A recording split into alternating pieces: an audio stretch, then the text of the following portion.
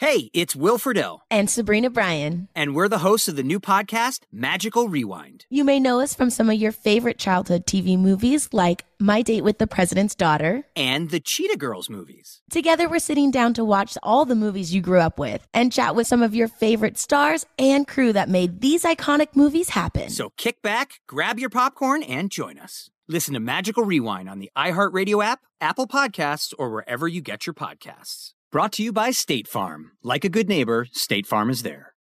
We went from normal life, healthy child to acute lymphoblastic leukemia, or B-cell ALL. The St. Jude team came up to get CJ via ambulance. Shortly after that, I noticed a rainbow. It meant that there was hope.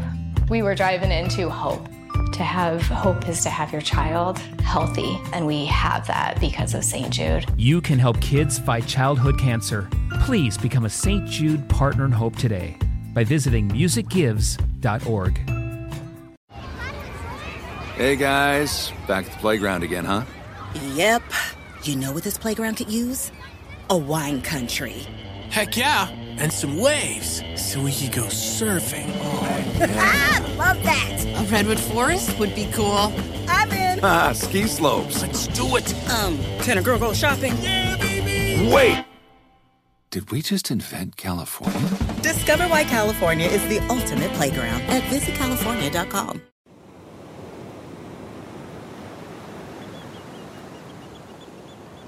My search for Matt Drudge has brought me here, to Miami, Florida, where Drudge decamped many years ago to soak up the state's warmth, sunshine, and low taxes after he made it big in online media. For years, Drudge lived here in Miami Beach. He was a man about town, driving his convertible with the top down around Miami hotspots. He loved the city's nightclubs, he loved dancing, he loved music. But as Matt Drudge grew more famous, the spotlight on his personal life also grew more intense. After a few magazine profiles and national publications drew attention to his private life, including insinuations about his sexual orientation, he seems to have decided that he'd had enough of the exposure. He bought a large home near the Florida Everglades that would offer the mogul more privacy in his life. Surrounded by imposing walls and a gate, Drudge could come and go as he pleased beyond the watchful gaze of a bustling city. And from all appearances, he got the peace and quiet he craved, both at his new compound and in the other locales he lived from time to time. That is, until a reporter for the Columbia Journalism Review showed up at his Florida compound one day in 2020, got through the gate, and knocked on the door. In the last episode, I mentioned that Drudge's last broadcast interview was in 2017. While that's true, it wasn't absolutely his last interview. His real final interview was actually a lot more recent than that. On today's episode of Finding Matt Drudge, I'll speak to the reporter who drove to Drudge's house that day. Why'd he do it? He wanted an answer to one major question, a question that has baffled politicos across the country, a question that in part we launched this podcast to answer. Why did Matt Drudge turn against Donald Trump? I'm Chris Moody. Let's dive in. How could the most powerful man in media basically just vanish from public life? From JMW Productions and iHeartMedia, this is Finding Matt Drudge.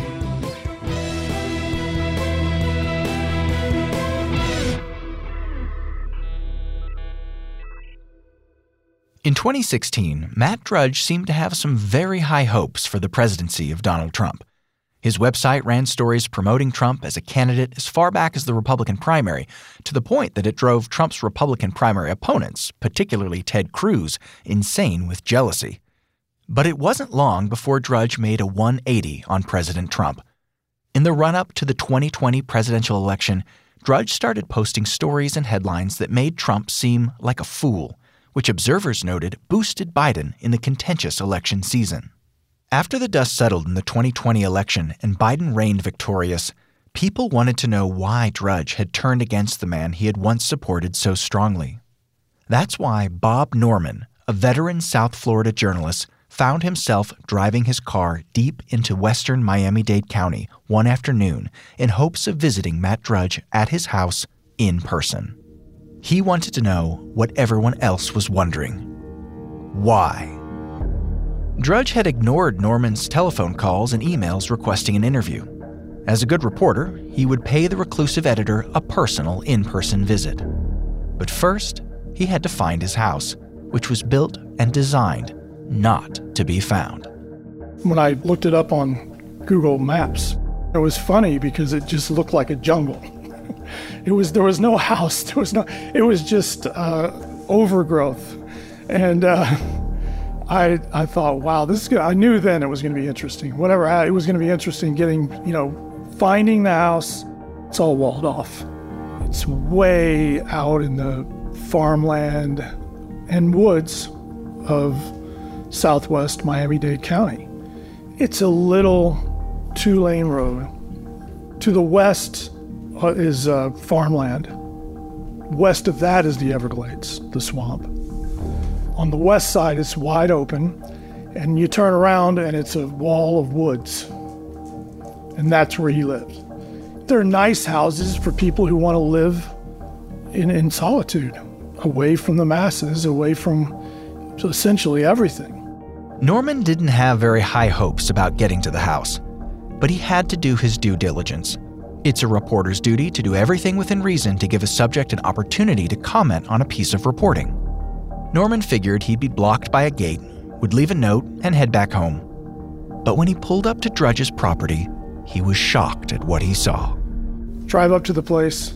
Lo and behold, the gate's open. I couldn't believe it. Reporter's instinct took hold, drove right through the gate. I pulled up where the house was. It's just sort of this really understated, one-story ranch house, you might call it, but it almost feels like it's dug into the earth. It was a very nice place. And I believe I stopped outside and sort of thought about what I was going to do. Game plan. And I didn't stop for very long because I knew the law was. I needed to be quick about this. I couldn't linger. Norman sat in his car and built up the courage to walk up to the house. When, to his surprise, somebody came up. I was sitting out there and then I got a knock on the door. And it was his Mexican immigrant groundskeeper who asked me what I was doing there. And I said, I'm going to go ahead and knock on the door. And that's what I did. The groundskeeper didn't tell him to leave or stop him. Norman got out of his car, walked to Drudge's front door, and gave it a knock. His door was like something from an English castle or something. It had a huge wooden, ornately carved door. And so it was like knocking on a tree. And so I was like, can he hear me? Is he watching? I didn't know what was going on. But I waited, and then I left. I was glad that I got to at least pierce the veil. I called him right as I was leaving and said, I just tried to say hello. Give me a call if you can. When he got home, Norman's phone rang. And on the other line was Matt Drudge. And he was irate. He said, I know who you are. I know your work. And I'm really surprised that you did this. I'm really disappointed in you, that you would do something like this. He told me that he had gone to the police. That was one of the things that he said, that he was going to have me, he had it on video, me, on his property, that I had gone past a no trespassing sign and that he was going to take it to the police and he was going to, I was going to get charged. And I wasn't worried because I knew the law, but I also knew that if someone like Matt Drudge took this to the police and the police took it seriously, the police don't always do the right thing. It would have been a little bit embarrassing, I guess, to be arrested, which could have actually happened. Again, a false arrest, but it happens. It was almost like I felt like I was dealing with someone who wasn't entirely rational.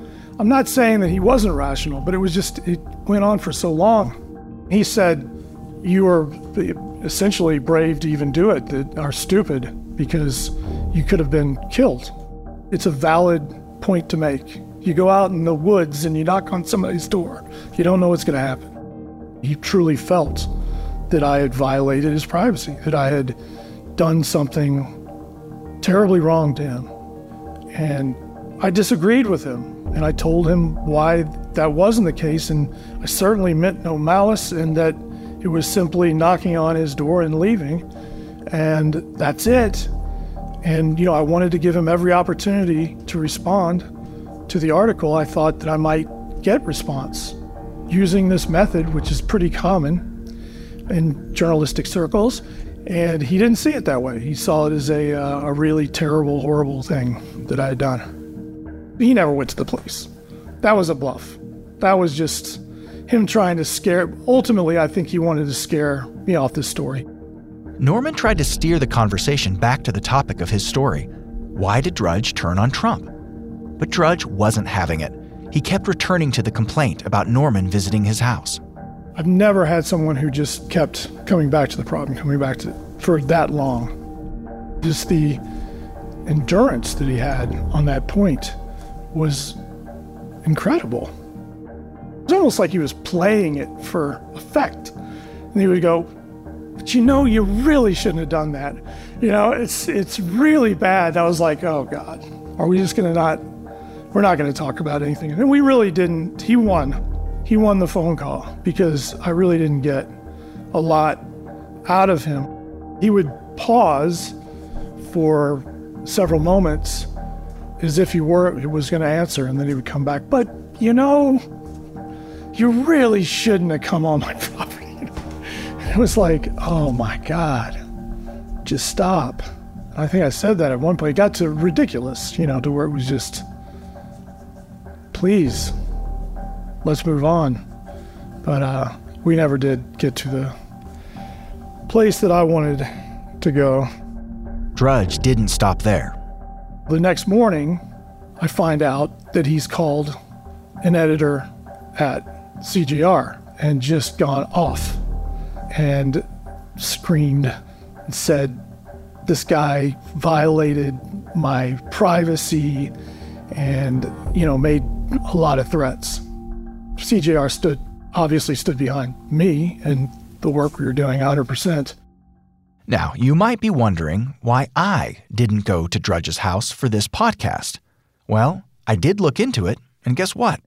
By the time I got here in Miami, Drudge was gone. I mean, that house Norman visited was on sale for a cool $2.5 million. Where did Drudge go? I tried asking his friend, Ann Coulter, but she declined to comment. But Coulter did talk to Vanity Fair magazine, and here's what she said. Quote, Drudge and I are both leaving Florida, and we're not telling anyone where we're going this time.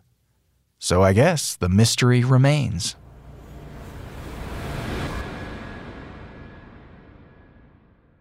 Do you know where Matt Drudge is? If you have a great Matt Drudge story that can shed insight into the mysterious mogul and help us on our search, call us at 301-200-2414 and tell us about it. We may even air your message in the final episodes of the show. If you want us to credit you, please say so and leave your name. We went from normal life, healthy child to acute lymphoblastic leukemia, or B-cell ALL. The St. Jude team came up to get CJ via ambulance. Shortly after that, I noticed a rainbow. It meant that there was hope. We were driving into hope. To have hope is to have your child healthy, and we have that because of St. Jude. You can help kids fight childhood cancer. Please become a St. Jude Partner in Hope today by visiting musicgives.org. Hi, I'm Cindy Crawford, and I'm the founder of Meaningful Beauty. Well, I don't know about you, but I never liked being told, oh, wow, you look so good for your age. Why even bother saying that? Why don't you just say you look great at any age, every age? That's what Meaningful Beauty is all about. We create products that make you feel confident in your skin at the age you are now. Meaningful Beauty. Beautiful skin at every age. Learn more at meaningfulbeauty.com. Like many of us, you might think identity theft will never happen to you. But consider this. There's a new identity theft victim every 3 seconds in the U.S. That's over 15 million people by the end of this year. equal to the populations of New York, Los Angeles, and Chicago combined.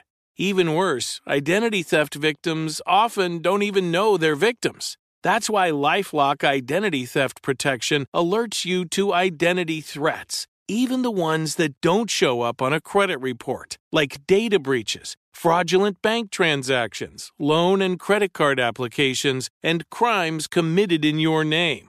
If your identity is stolen, your own dedicated LifeLock U.S.-based restoration specialist will work to fix it.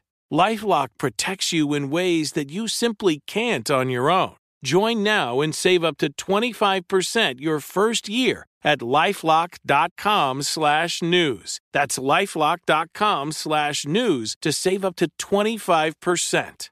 Identity theft protection starts here. Norman's story raised the question about Donald Trump, but didn't really answer it. How could he? Really, the only person who could articulate what happened is Matt Drudge himself, and Drudge didn't reveal much. It's been nearly 4 years since Norman tried to answer this question, so I'm going to try to give it another shot. It was the summer of 2020, and it seemed like Drudge had already had enough of Trump. The president hadn't fulfilled all his promises, particularly the one about there being a border wall across Mexico. Drudge ran a banner headline on his site slamming Trump for failing to build the wall. As the year went on, Drudge ran headlines critical of Trump. By the time Trump was impeached, Drudge had clearly moved on. Asu Insubsang is a reporter who chronicled the Trump administration closely. His book, Sinking in the Swamp, How Trump's Minions and Misfits Poisoned Washington, told the sordid tale of Trump's relationship with Drudge. He'd be a great person to start with. Here's Subsang. A strange thing starts happening in 2019, especially during as that first impeachment inquiry and the proceedings start heating up over the Trump-Ukraine scandal. The Drudge Report starts getting more and more openly hostile, not even hiding it, not even implicitly so, just more and more explicitly portraying Donald Trump no longer as a besieged hero to the conservative movement. The image you would have painted in your mind of Donald John Trump, leader of the free world, at that time, if you were regularly reading the Drudge Report, was this is an oafish buffoon who is in over his head, could very well be a corrupt dipshit, and here's all this reporting that illustrates just how bad things are getting for President Trump. And this was not done through the veil of sympathy. You could sense that something was changing, at least as it had to do with Matt Drudge, specifically, to the point where individuals on other big conservative media Trump allies start realizing it. And this was also something that then President Trump started noticing in late 2019 and reacting to it within the halls of the White House with a sense of intense displeasure. He started asking friends, senior White House officials, other allies who he'd be speaking to, things like, hey, what's going on with Drudge lately? What's the matter with Drudge? Why does it seem like he hates Trump all of a sudden? I thought we were good. Got to the point where he even asked Jared Kushner to check in, to start basically investigating and calling around, or perhaps even reaching out to Matt Drudge to figure out why he's giving his dad-in-law such a hard time. Why do you think that Drudge turned on Trump? I'm going to quote a former White House official, quote, Trump understands Matt Drudge's influence. He knows he can be a little mercurial, though, and prone to stir the pot. He also knows Drudge isn't able to be bullied. Matt doesn't owe his career to anyone and can't be moved the way others can because he's not afraid, not just of Trump, but in general. So I think that kind of gives kind of a taste of a 30,000-foot view of what was going on there. Drudge kind of had a sense for the way the winds were blowing on this. Got to a point where in 2019 and 2020, where Matt Drudge clearly felt and thought that, okay, I don't need to carry all the water for this guy anymore. One of the things that really does account for that turn is that he decided to take this guy, Donald Trump, who he had politically buddied up to and sort of portrayed himself as a staunch media ally, and start turning him into what he craved the most out of the American political landscape, which was tabloid fodder to run through his influential internet machine. That's what he did with Clinton and the Lewinsky scandal. And if that's the way you're approaching the most powerful person or people on the face of the planet, and if you're someone like Matt Drudge, how could you not want to give Donald Trump that kind of treatment? It would be a waste of your at least ostensibly stated mission in life. To get an insider perspective, I wanted to talk directly with former White House officials about this question. So I tracked down members of Donald Trump's administration and presidential campaign to try to piece together what they thought the reason was that Drudge turned on their boss. And I got a wide range of answers. The first person I spoke to was Hogan Gidley, who served as Donald Trump's White House deputy press secretary and worked in the administration from 2017 to 2020. I heard it was all around the border, that the border wall wasn't built fast enough, and that's what made him mad. Don't know if that's true. I just heard that from some people, high up, close to the president that I worked with every day. And I heard him in passing. We were talking about it. I said, well, how did we lose Drudge? Or we had him, and they're like, oh, no, they were, Drudge was good to us, and then I think he was mad because we didn't build the wall fast enough or something. That's what I heard. And here's Steve Bannon, who worked on Donald Trump's first presidential campaign and then joined the administration. He was definitely off the Trump train as far as policy goes, right? He just wasn't a supporter. You could tell that pretty obviously. The site went so negative Trump, but also so negative conservative and so negative MAGA. It's interesting. Sam Nunberg, a Trump campaign advisor in 2015, thinks the reason could have to do with Trump's personality. The more time Drudge spent with Trump, Nunberg says, the less he liked him. I think that Drudge played a pivotal role for Donald in 2016. And I think it played a pivotal role hurting him in 2020, turning against him. One of the biggest questions is going to be what made him turn against Donald. There are multiple theories. One thing I would think is the more time Matt spent with Donald, the less he liked him. You're not going to like what you see behind the scenes. It's not a nice picture. After the midterms as well, maybe Drudge just saw the writing on the wall as well, right? And didn't want to be with a loser himself. But look, we'll never really know the reasons, right? We'll never know. You'll never get a straight answer. Ultimately, Donald became a victim of Matt the same way many others have. Did Matt make Donald lose the election in 2020? No. But Trump sure as hell could have used his help, and he didn't have it. Sean Spicer, Trump's former White House press secretary, said there was surprise when Drudge started being critical of Trump, but then the relationship appeared irreparable. There were a couple early shots that sort of surprised people, and then it was almost like the doors to the dam opened up and it wasn't going to ever get closed again. Sebastian Gorka was deputy assistant to the president and strategist in the Trump White House. I asked him the same question.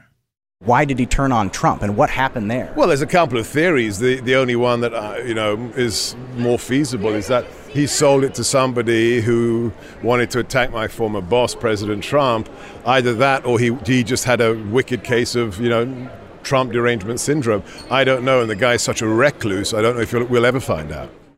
Okay, this is something we definitely need to clear up because a lot of people think Drudge doesn't even run the Drudge Report anymore. Let's try to get to the bottom of this as best we can.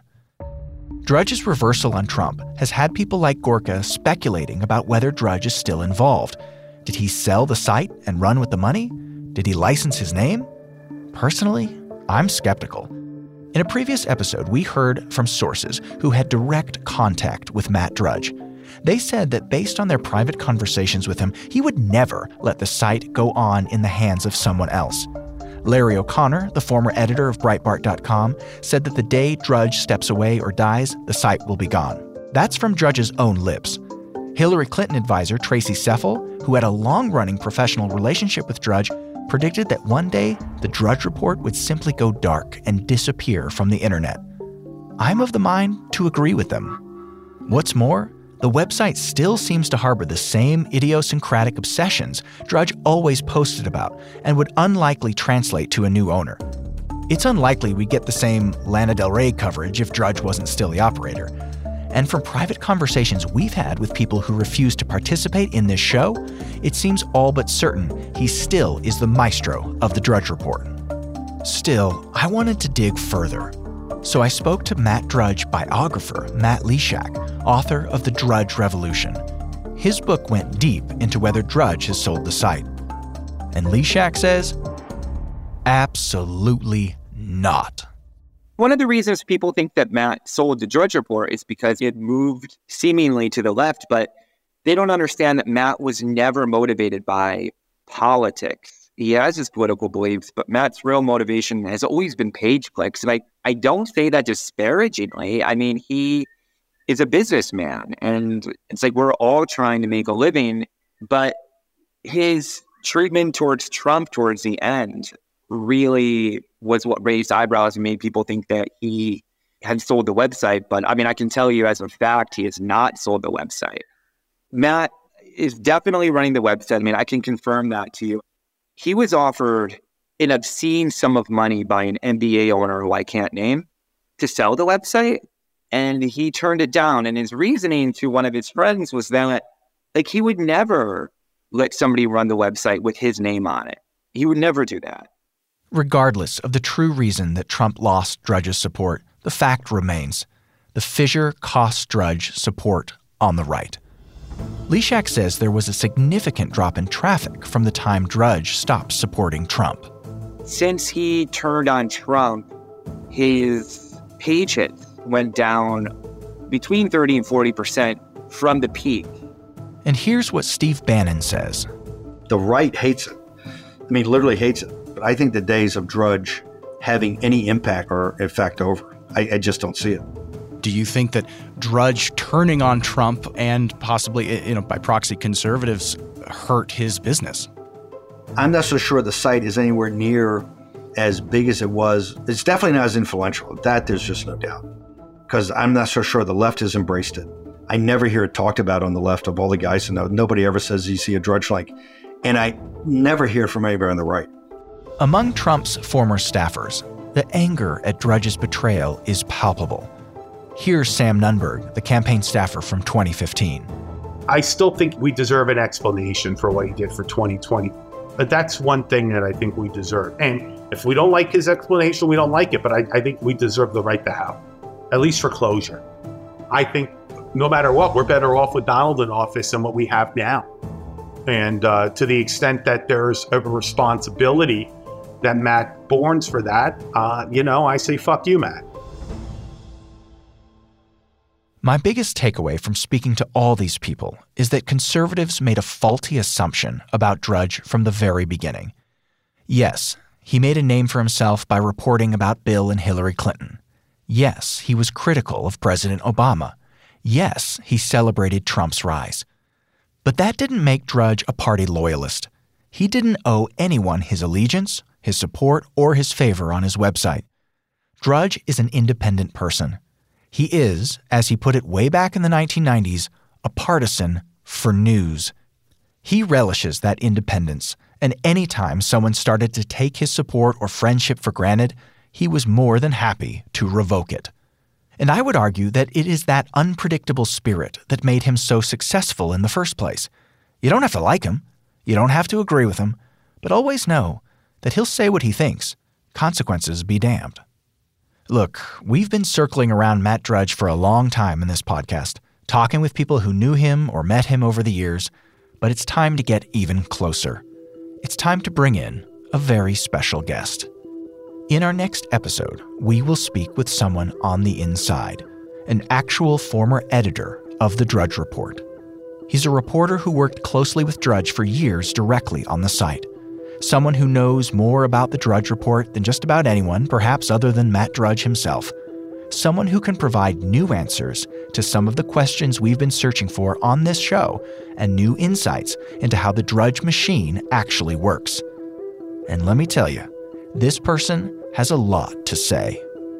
I'm Chris Moody, Be sure to join us next time for this special episode of Finding Matt Drudge.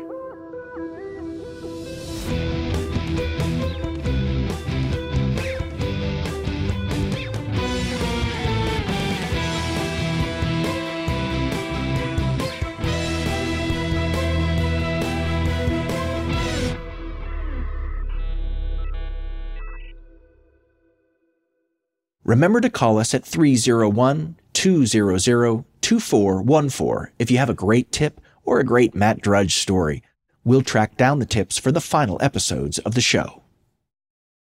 We went from normal life, healthy child to acute lymphoblastic leukemia or B-cell ALL. The St. Jude team came up to get CJ via ambulance. Shortly after that, I noticed a rainbow. It meant that there was hope. We were driving into hope.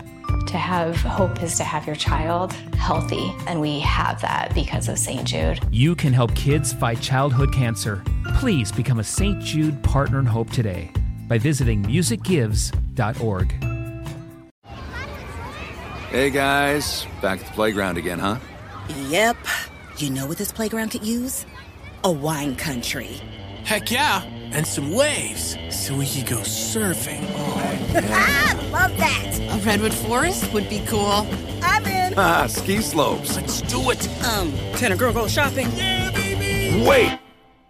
Did we just invent California?